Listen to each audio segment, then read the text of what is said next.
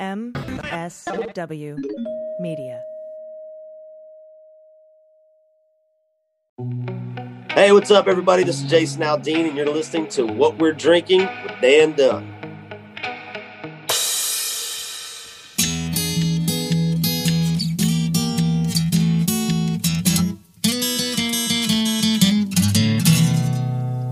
Well, pour yourself a glass, sit for a spill. It's time to have some fun. Let's do a little thinking, some picking and a drinking. But this is what we're drinking with Dan Dunn.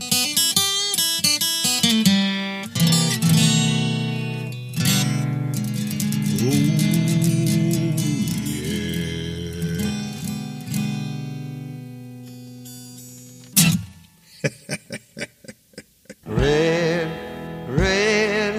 wine, go to my head, make me forget that I still need her so. This month, April 2022, marks the 6-year anniversary of the release of my book, American Wino, A Tale of Reds, Whites, and One Man's Blues. It's a book I'm very proud of. It did pretty well. At the risk of jinxing it, it's currently in development as a feature film project. I'm going to keep you posted on that. You can bet on that. Fingers crossed that project comes to fruition. I'd say I'm hopeful it's going to happen, but a wise man once told me not to hope for anything out here. Hope kills in Hollywood. You just got to do your best, work your ass off, play every angle, and let the chips fall where they may, folks. So that's what I'm doing on the film front. The book, American Wino, it got some good reviews. Critic from Parade magazine wrote, Dunn's raw, rich, comedic style in American Wino is lost in today's memoirs. Everybody else is so serious. Dunn keeps you laughing from page to page with the occasional saucy tale of self-deprecation woven into wine terroir and grape knowledge. That was Parade magazine. Everybody reads that. A guy named Javier Cabral at Vice said Dan Dunn has found a way of one-upping your wildest dreams. While many of us squares only daydream about ditching work to take a carefree road trip across America, Dunn did just that. And finally, Larry Olmsted at Forbes magazine said, but this is only partly a book about wine. It is a wine-soaked road trip memoir painting Dunn's battle with personal demons on an educational wine canvas. These include the death of his brother, death of his dog, the unwanted end of the most serious relationship of his lifetime, the loss of true love, culmination of decades of family dysfunction and insecurity. This is a very personal book about life, loss, and personal transformation, juxtaposed with a very significant wine plot. Well, thank you, Larry Olmsted. I think he kind of nailed it. So, yeah, I guess that brings me to how the book came about. As Larry alluded to in his review, in the summer of 2010, my brother Brian drowned off the coast of Venice, California, just a Frisbee's toss away from my home. And by this point in my life, I'd lived with an alcoholic amputee father, used to take me to bars when I was a little kid and use me as a prop to pick up women. I had a bipolar mother who was prone to psychotic episodes, and I lost the only semi-stable adult of the bunch, my stepfather, who died in a fire. He was a firefighter in Philly. So I guess I would say if anyone was equipped to deal with my brother's dead body getting pulled out of the Pacific Ocean, should have been me. But that little middle finger in the eye from the universe dismantled me like nothing I'd experienced before, really. But in the midst of this tragedy, something miraculous occurred. I was on a plane ride back from Pennsylvania for my brother Brian's funeral, and I found myself seated next to a beautiful young woman. Now, obviously I realized it'd be unseemly to flirt with someone while mourning a departed family member, no matter how much my dead brother Brian would have wanted me to. So for most of that flight, we just sat silently beside one another. I was earbudded into a playlist of the most woebegone music ever recorded, and she was reading Under the Tuscan Sun. Now, it wasn't until the final descent into Los Angeles that Jessica, that's her name, Jessica, tapped me on the shoulder and said the words that would alter the course of my life forever. She said, "The flight attendant wants you to turn off the iPod." Love, rescue me. Come forth and speak to me. Raise me up and don't let me fall. Now, I'm on my 17th listen through YouTube's Plaintiff Blues Love Rescue Me, and I saw this for what it clearly was. It was a sign that fate had intervened. So Jess and I struck up a conversation, and over the next few weeks formed a friendship, and that blossomed into romance. Now, from the very first kiss, there wasn't a doubt in my mind that I'd met the woman I was destined to marry. At my absolute lowest point, love had indeed come to rescue me, and I was convinced it'd been delivered by my dead brother, who's now my spectral wingman, I guess. Jessica was to be my salvation, my reason to believe again. Simply put, I guess she was the one. And 4 years later, she was the one who walked out of my life for good, claiming she needed to go find herself or something like that.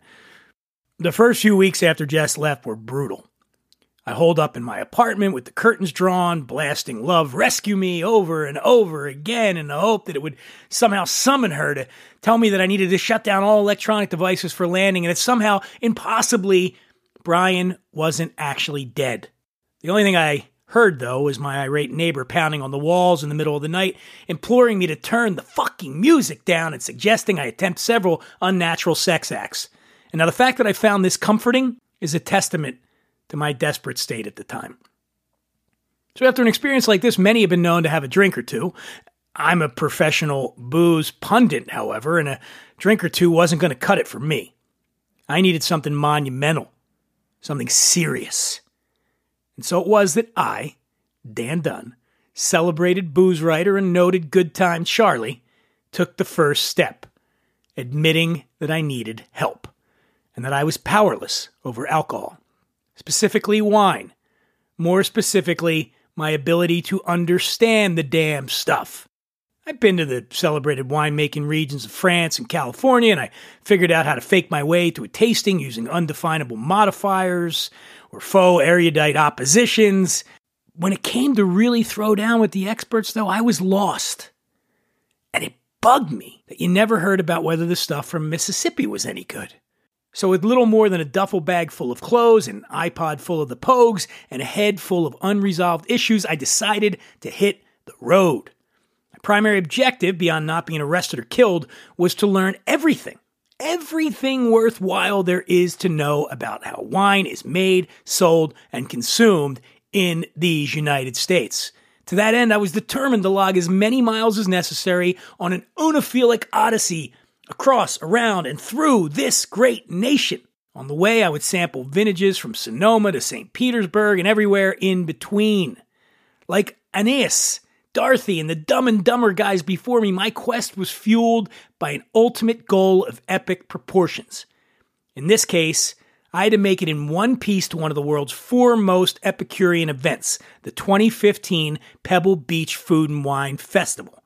There, I, a man whose career had theretofore been most notable for as a writer for The Atlantic, succinctly put it in a review of my most recent book, Heavy Boozing, Light Drugging, and Perpetual Womanizing. I was scheduled to showcase my newfound expertise headlining a seminar as one of the world's leading authorities on American viticulture in front of not only some of the snootiest and most demanding of America's 1%, but a witheringly knowledgeable array of my industry friends, none of whom would hesitate to drum me from their core if I failed. To prepare to be judged by this epic confluence of expensive cardigans and walking encyclopedias, I had to transform myself from a heartbroken schlub who barely knew the difference between Merlot and Meritage into a confident connoisseur capable of wowing the surrounding population simply by swirling some fermented grape juice around in my mouth and pronouncing it troubling yet brilliant. If I somehow managed to pull it off, well, frankly, I still had to get my shit together. If I didn't pull it off, would likely be the end of my charmed road of freeloading off the ample teats of the world's biggest liquor companies, which is to say, the end of my career as a booze journalist. Now, thankfully, that didn't happen. I managed to pull off a damn good seminar at Pebble Beach Food and Wine. At 15 minutes after the triumphant conclusion of Dan Dunn's American Wino at Pebble Beach, I was outside on the patio at Spanish Bay enjoying a stunning view, a glass of fine, bubbly, and the company of a delightful woman I met that weekend. Now, she remained on my mind for quite some time afterwards, but I hardly gave the seminar another thought until it came time to write the book. And though I may have had a Texas-side panic attack beforehand, the truth is, whatever happened there, even if it had gone horribly, mortifyingly off the rails, nothing could diminish the transformative experience I had getting there. Ralph Waldo Emerson said life is a journey, not a destination. But man, destinations can sure come in handy when you're out of your mind with loss and don't know where to put your feelings. When it comes to these matters, though, I prefer a quote by a young fellow named Dan Dunn. Don't stop believing is a journey, not a Bon Jovi. Which is to say, nothing sticks to you when you're flying down the highway at 80 miles an hour, listening to rock and roll.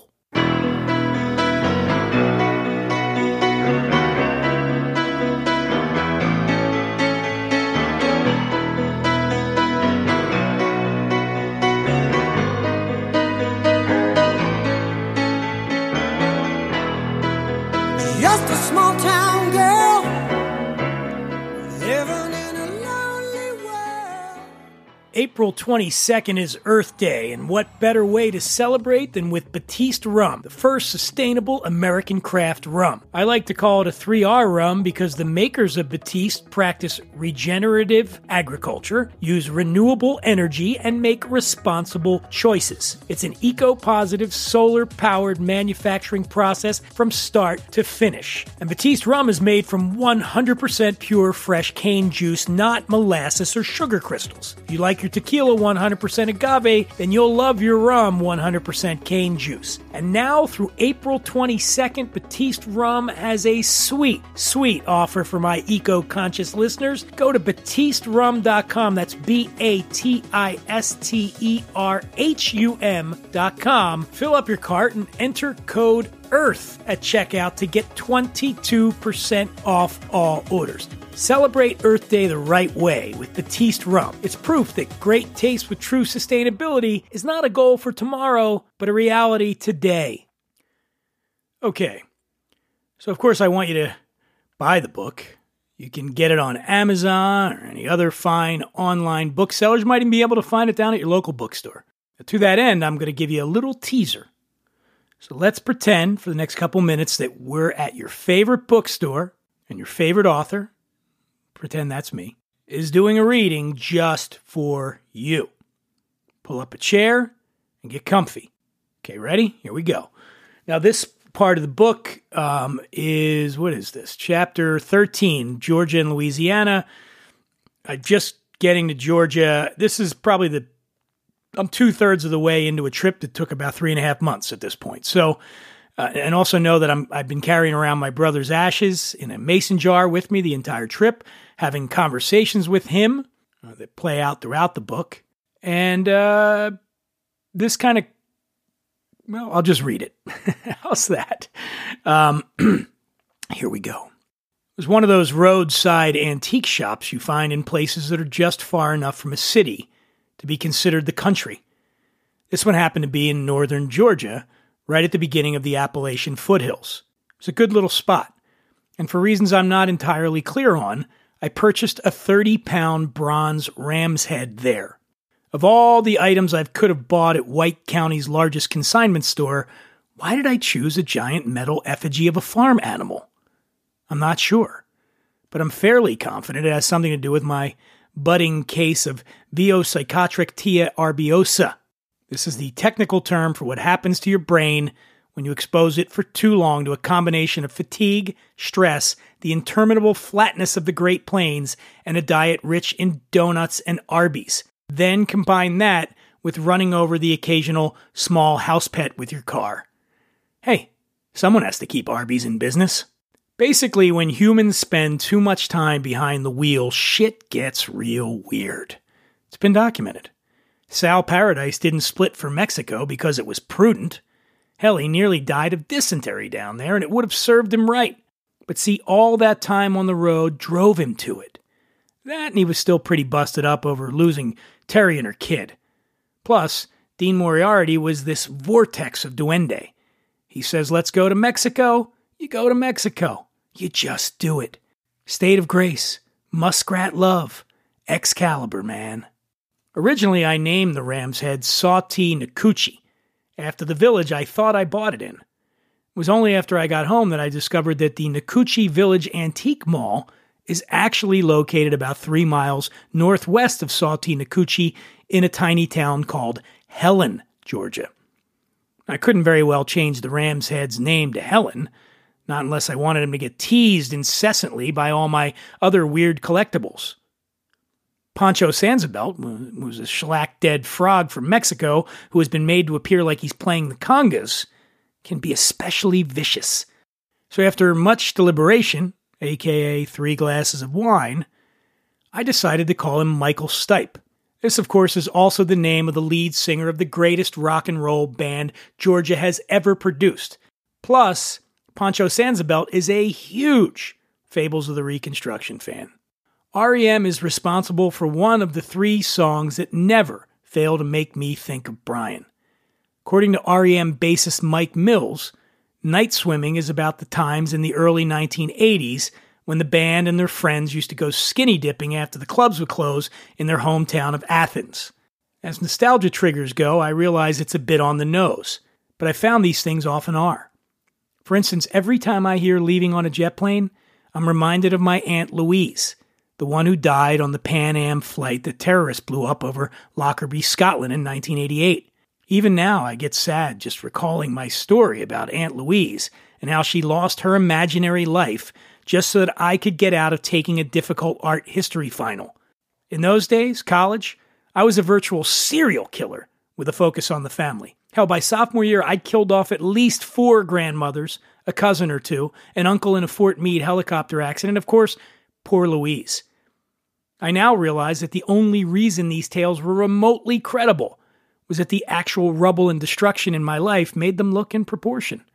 It's hard to tell when a kid's lying about his dead aunt when his real family is dropping like flies. But so the Ram's Head. It was a cold, sunny morning in November. I parked alongside the Chattahoochee River near Helen. I found a beautiful spot filled with lots of tall trees. My guess is they were pine trees, but I'm not sure. Dendrology is not my thing. The river was running strong, though. I listened to Night Swimming and surprisingly didn't cry. Not a single tear. It's usually automatic, so I listened to it again. Only this time I went and grabbed the mason jar with Brian's ashes out of Carl Vehicle's center console and brought it down so he could see it too. That did it. I wept like a Best Actress winner. Remembering that night, September's coming soon. I'm pining for the moon. And what if there were 2 side by side in orbit around the fairest sun? That bright tide ever drum. I had pulled off the road to shoot up on raw sentimentality, a risky proposition for neurotics like me. Reminiscing makes me uncomfortable. It's a gateway drug to self-loathing. On an intellectual level, I understand that grief is a perfectly normal and natural response to loss, in the same way that I recognize indictment and arrest are perfectly normal and natural responses to crime. Still, I find myself ashamed or uncertain about the way I process pain, in the same way no one in their right mind thinks the law enforcement system in the United States is a universally or even occasionally impartial instrument. And no amount of good cops you put on the street will change that. So I hope you'll pardon me for rolling my eyes when I pull myself over for driving while emotional. I look back at losing my brother, my girlfriend, or my dog and alternately scold myself for taking so long to get over them and revile myself for being some kind of zombie robot sociopath for not being more broken up about them, agonizing over whether or not I'm agonizing properly. It's a well-worn rabbit hole for me, given my ill-starred existence thus far. Half the time I worry that people are going to look at me and think I'm so full of shit my eyes have turned brown. This would be easier to disprove, by the way, if my eyes were not, in fact, brown. Half the time I want to punch those same people for even entertaining the possibility. Luckily, the one thing that doesn't scare me is actually being full of shit. I've known that I'm full of shit for a very long time. It's pretty much the one thing I'm comfortable with in life.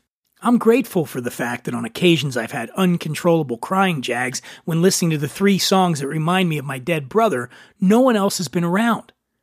Next to that river in North Georgia, I just let it go and bawled. When night swimming was over, I switched to another REM song. It's the end of the world as we know it, and I feel fine. I played that twice, too. Sang along both times. I feel fine. I feel fine.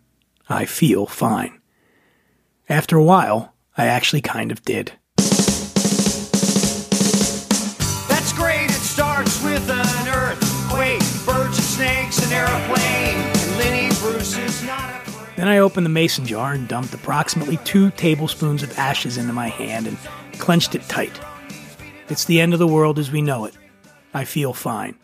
I waited, holding on for just a minute. Be here for this. Don't rush.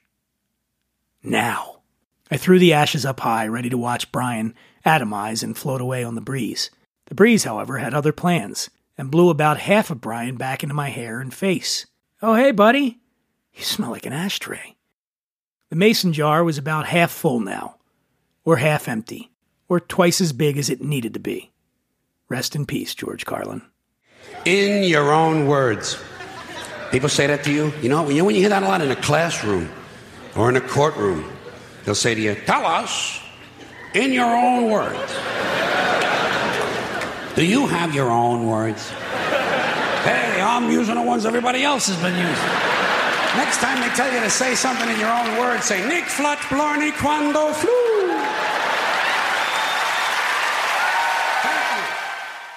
I had some people over recently, and the homemade drinks were a-flowin'. All my guests were like, dude, these are the best friggin' cocktails I've ever had. You're an amazing mixologist. And I was like, damn straight I am. What my guests didn't know was I was cheating a little bit. Of course, I used top shelf booze in the drinks, and you gotta do that. But I wasn't juicing the limes, or pureeing the prickly pears, or grinding up the jalapenos that made my cocktail so great. All I did was order Fresh Victor. Fresh Victor is a line of all-natural, clean-label cocktail mixers that brings the magic of master mixologists into your home with contemporary flavors designed to suit any palate. All of the ingredients are fair trade sourced. There's no artificial anything. The mixers are produced at 100% solar-powered juicing plant with absolutely no waste. Fresh Victor is here to let you put down the citrus press and get back to the party. And right now, Fresh Victor is offering a juicy deal to my listeners. Simply go to freshvictor.com and at checkout, enter promo code WWD20 to get 20% off your order. You want to throw a party? Throw a party and treat yourself and your guests to the very best mixers on the market, and that's Fresh Victor.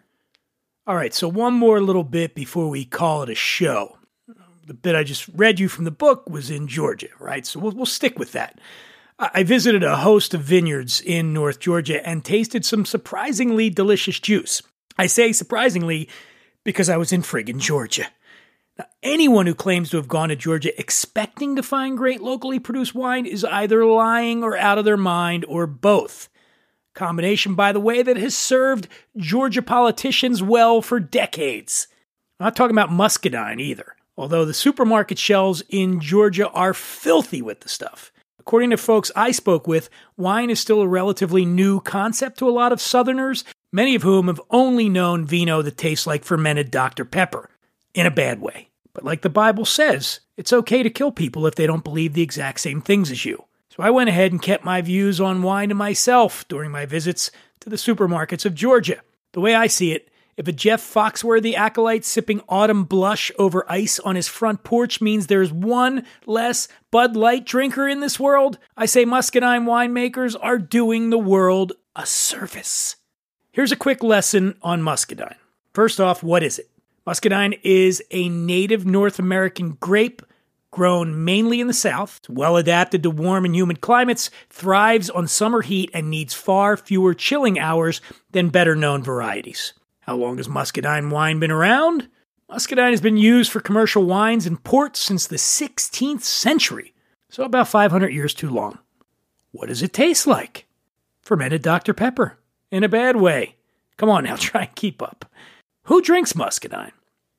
Well, people for whom chiggers are a major hygiene concern. Also anyone who has a homemade fur coat. What type of food goes well with Muscadine wine? Whatever you run over with your pickup truck. Where can I purchase it? Walking distance of a Waffle House, and most likely at Waffle House. Has the Muscadine grape been immortalized in song? As a matter of fact, it has. Muscadine is used in the production of Ripple, which is included in the lyrics of numerous tracks of the album Banned from the Planet by a band. I don't think I can say the name of this band. I guess I could say it with a beep. The name of the band is The Nasty. And then they got a great lyric in one of the songs. It says, by the way, where's my Ripple? I seen this with the big ass nipples. Now that is a good question, my friend. A good question indeed. All right, well, that's going to do it for this episode, the celebration of the 6th-year anniversary of the release of American Wino. As I said, the book is available. You can get on Amazon and get it.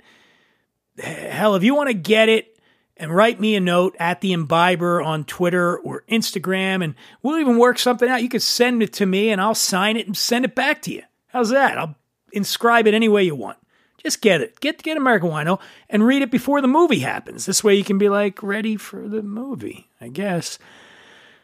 I don't really have anybody to thank but me, since I wrote the fucking book. No, I want to thank everybody to help make that book happen. I want to thank you for taking the time to listen to the show. I know you got options out there, tons of them. Everybody's got a podcast these days, but you're choosing to spend time with me, and trust me, it doesn't go unnoticed, okay? We'll be back next week with another exciting installment of the show. Bye.